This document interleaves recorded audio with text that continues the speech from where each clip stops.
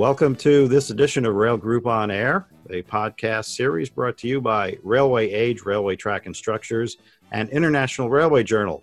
This is Railway Age Editor-in-Chief William C. Vantuono. My guest is the President and CEO of New Jersey Transit, Kevin Corbett, and we are here to talk about the daunting task of getting Positive Train Control, PTC, up and running by deadline, which was just a short time ago, December 31st, 2020, and NJT crossed the finish line with flying colors. So, Kevin, welcome. You have a rather interesting name for this. You call it Project Seabiscuit. So, why don't you tell us where that comes from?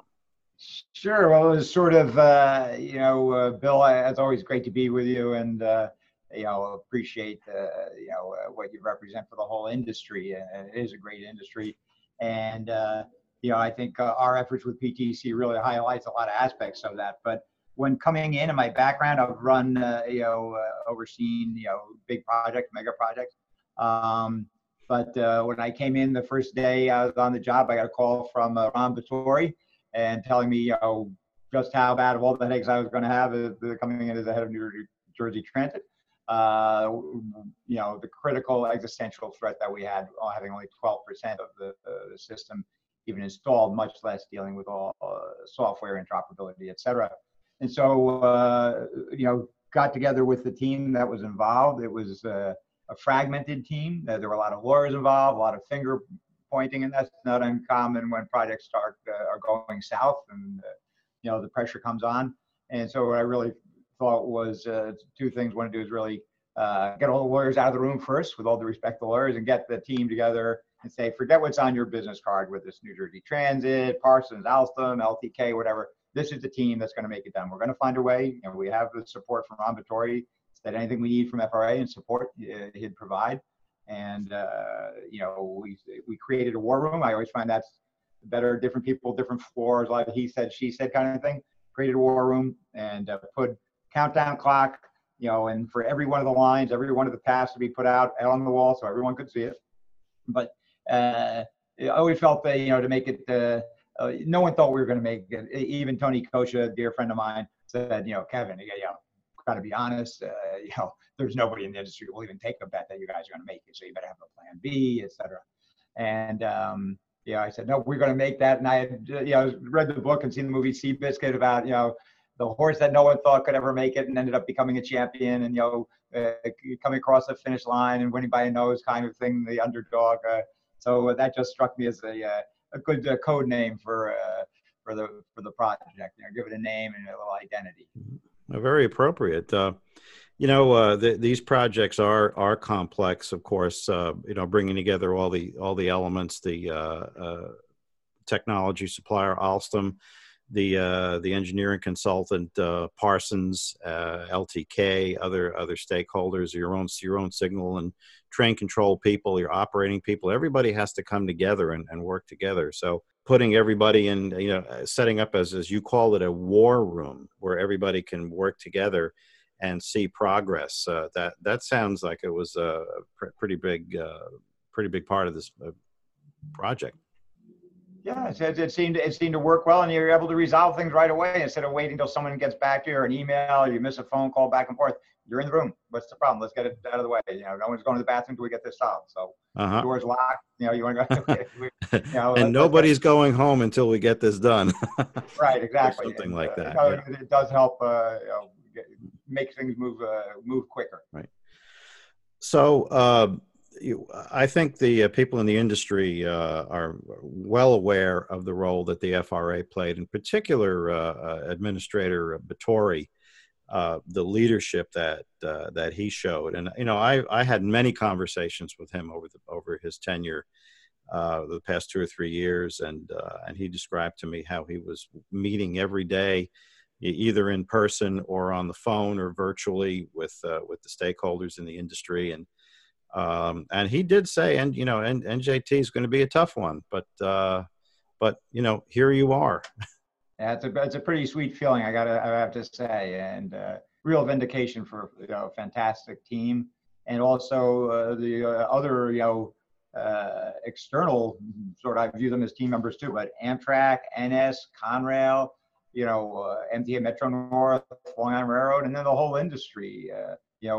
Chris Dragodinsky, Ron Vittori, had suggested Amtrak to start doing better, coordination. So we had the whole corridor rather than looking at each one individually. We'd have monthly meetings with everyone from MBTA down to SEPTA and going over, the different challenges, what we were seeing on interoperability, et cetera. And there was a lot of, we were able to leapfrog some hurdles that if left on our own probably would have taken a lot longer and we wouldn't have made that deadline.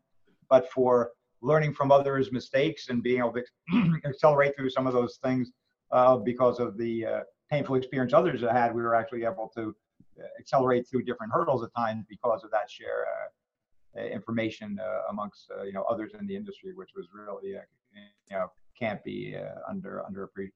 And there were so many different elements that came together, as you just mentioned, all the separate railroads operators that really have to be interoperable. Would you say that interoperability was probably the most daunting task? Certainly one of them. I think I'm used to sort of physical projects, or same with machinery, where it's something you can go in, get your hands on. The software, regression testing on software, it was like whack-a-mole a lot of times, how many different versions of the software that needed to be upgraded. You thought you solved it, then another problem would crop up. So some of that was, particularly compounded by the interoperability challenge, but some of it was just the frustration.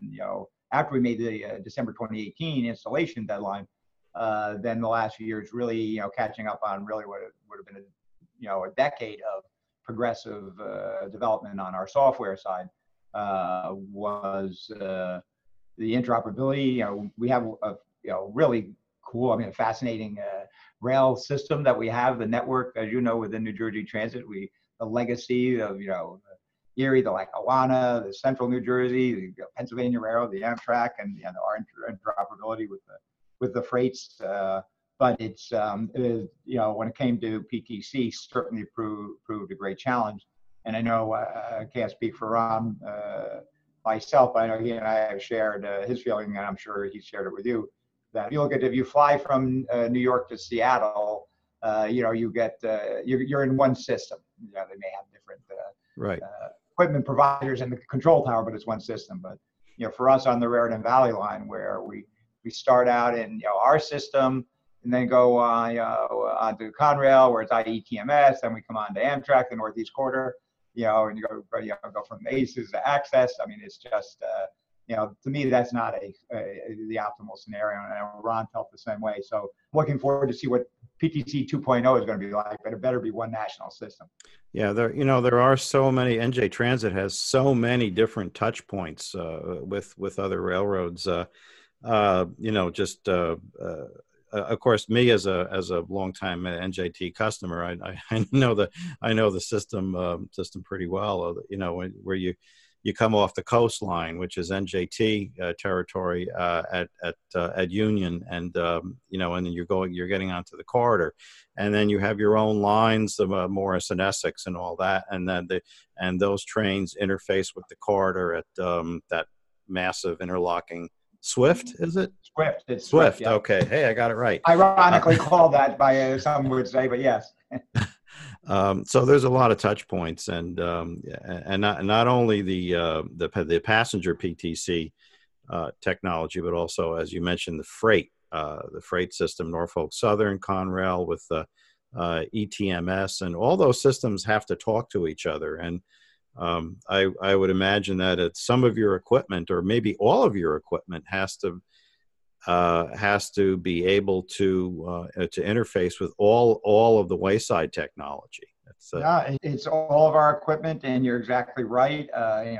It's very complicated, and particularly in the era of cybersecurity, where everyone, you have the security keys, and the whole idea is you don't want anybody, compromising the integrity of your software protection. And meanwhile, the head end of the train could be coming off, as you say, it's Swift or Aldine or something, and you're coming, but the back of the train's still in our, it's like, you have to have that where the two systems can talk to each other despite these firewalls that prevent that. You're trying to do everything to prevent anybody from being able to talk to your system. So really complicated on the software side to get that where you're secure, but they can also have a smooth handoff from one to the other. Yeah, that's the key.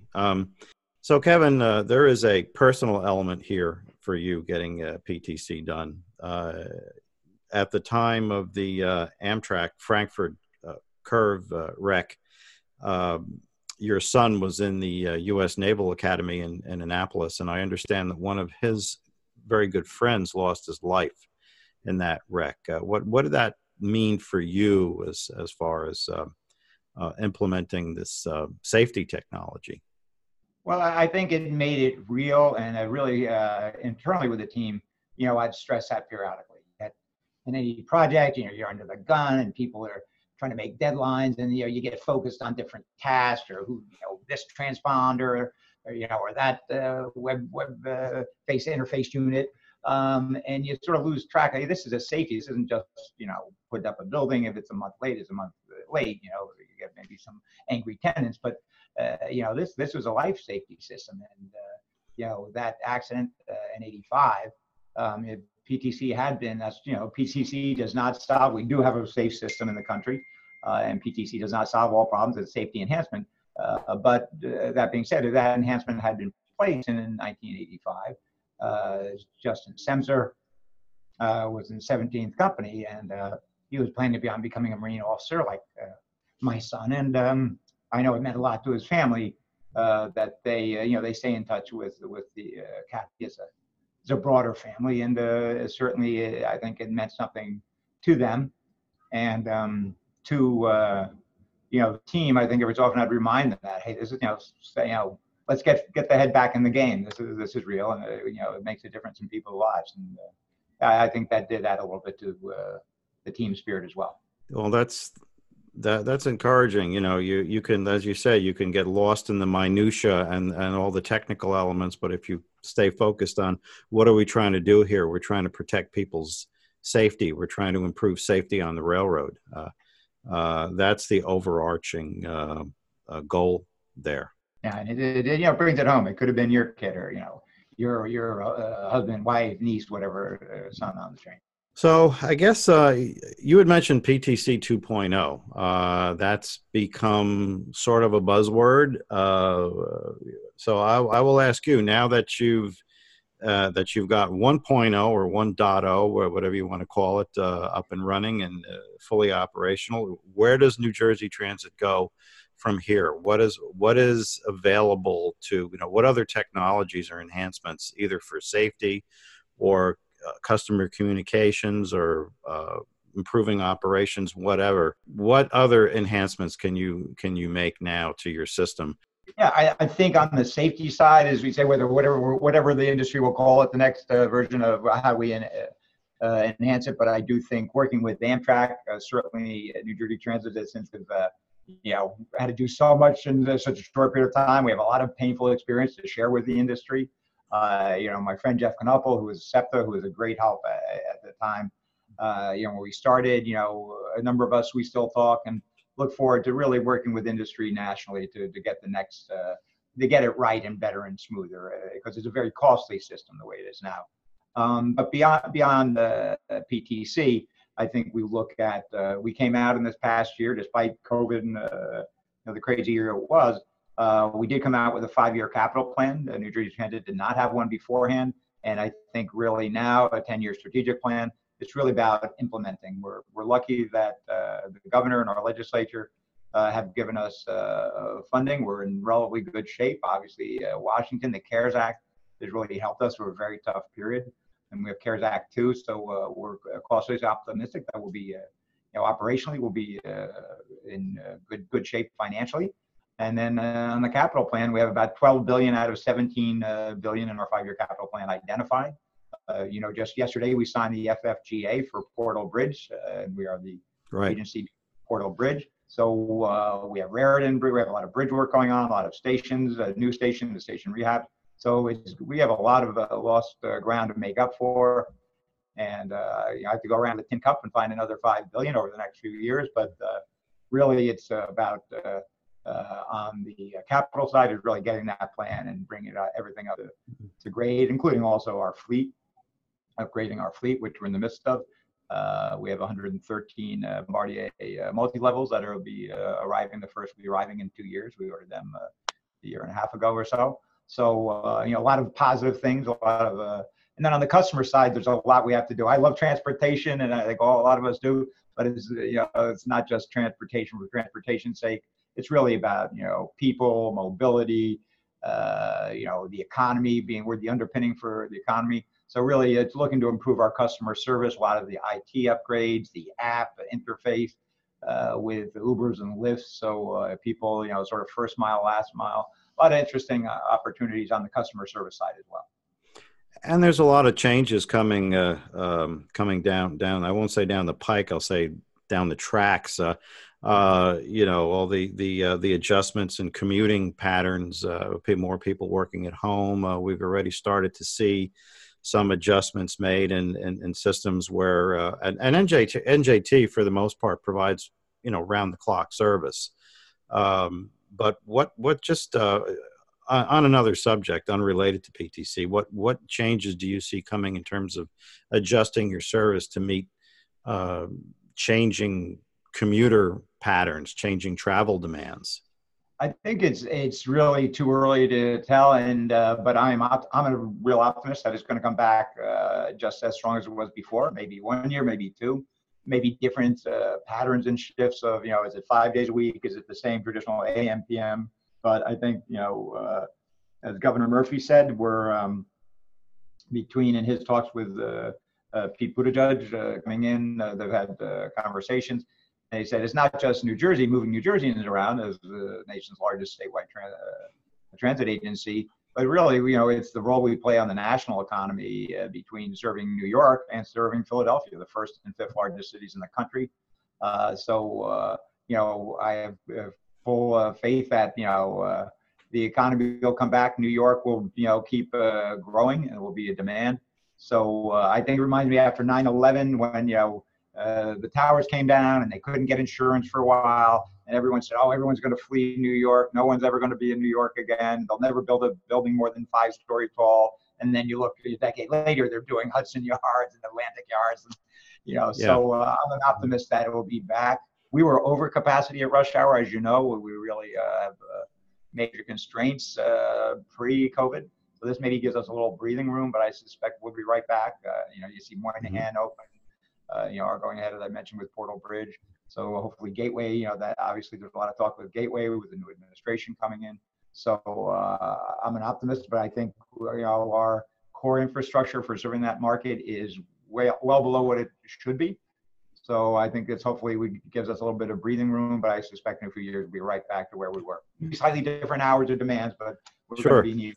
Sure. There does seem to be a fairly high level of optimism. Today is January 15th. We're 5 days away from Joe Biden taking office, and the 46th president is well known for his support of rail of all types, freight as well, freight and passenger. And just on what we've been reporting at Railway Age, there is a fairly high level of optimism. So, would you say the future probably looks pretty bright going forward? Right now for New Jersey Transit, and I hate to, I don't want to jinx us, but really I look at where we were 3 years ago.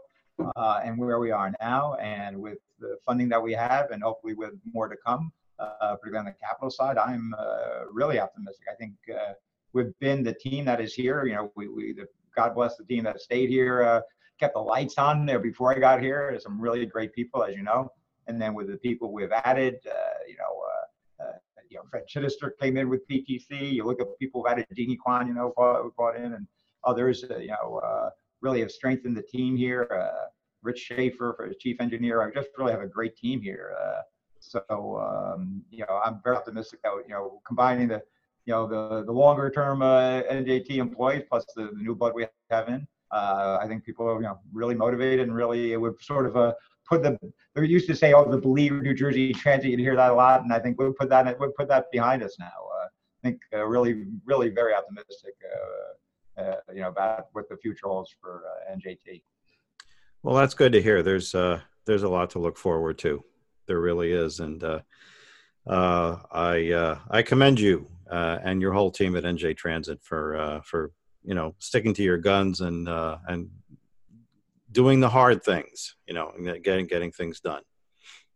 Thanks. We got also all the men and women that are out on the waste side that we do. Our crews. I mean, it's not just also in the at headquarters. Something that's really throughout the system. So I feel pretty lucky, pretty blessed, and compared to 3 years ago, I feel a lot younger. It seems like that was 10 years ago, and I feel a lot younger now than I did a few years ago, or even a year ago. Well, that's certainly good to hear. Good. Well, Kevin, thank you for joining us, for giving us this update. NJ Transit, your system is what? It's the third largest in the nation. It's the third largest and the largest statewide organization. Statewide has different obligations that go with it. So, so we have some other things like our, Access Link for the handicap, all those other things that as a state we also manage for the state. Well, good. It's good to see NJT back and doing well. Good to be back. So thanks for joining us, and stay safe and stay healthy. I know that you had your own bout with coronavirus just a few short months ago. I'm looking at you on video. You look pretty good, so that's great. Glad to see you fully recovered, and so stay safe and stay healthy. Thanks for joining us.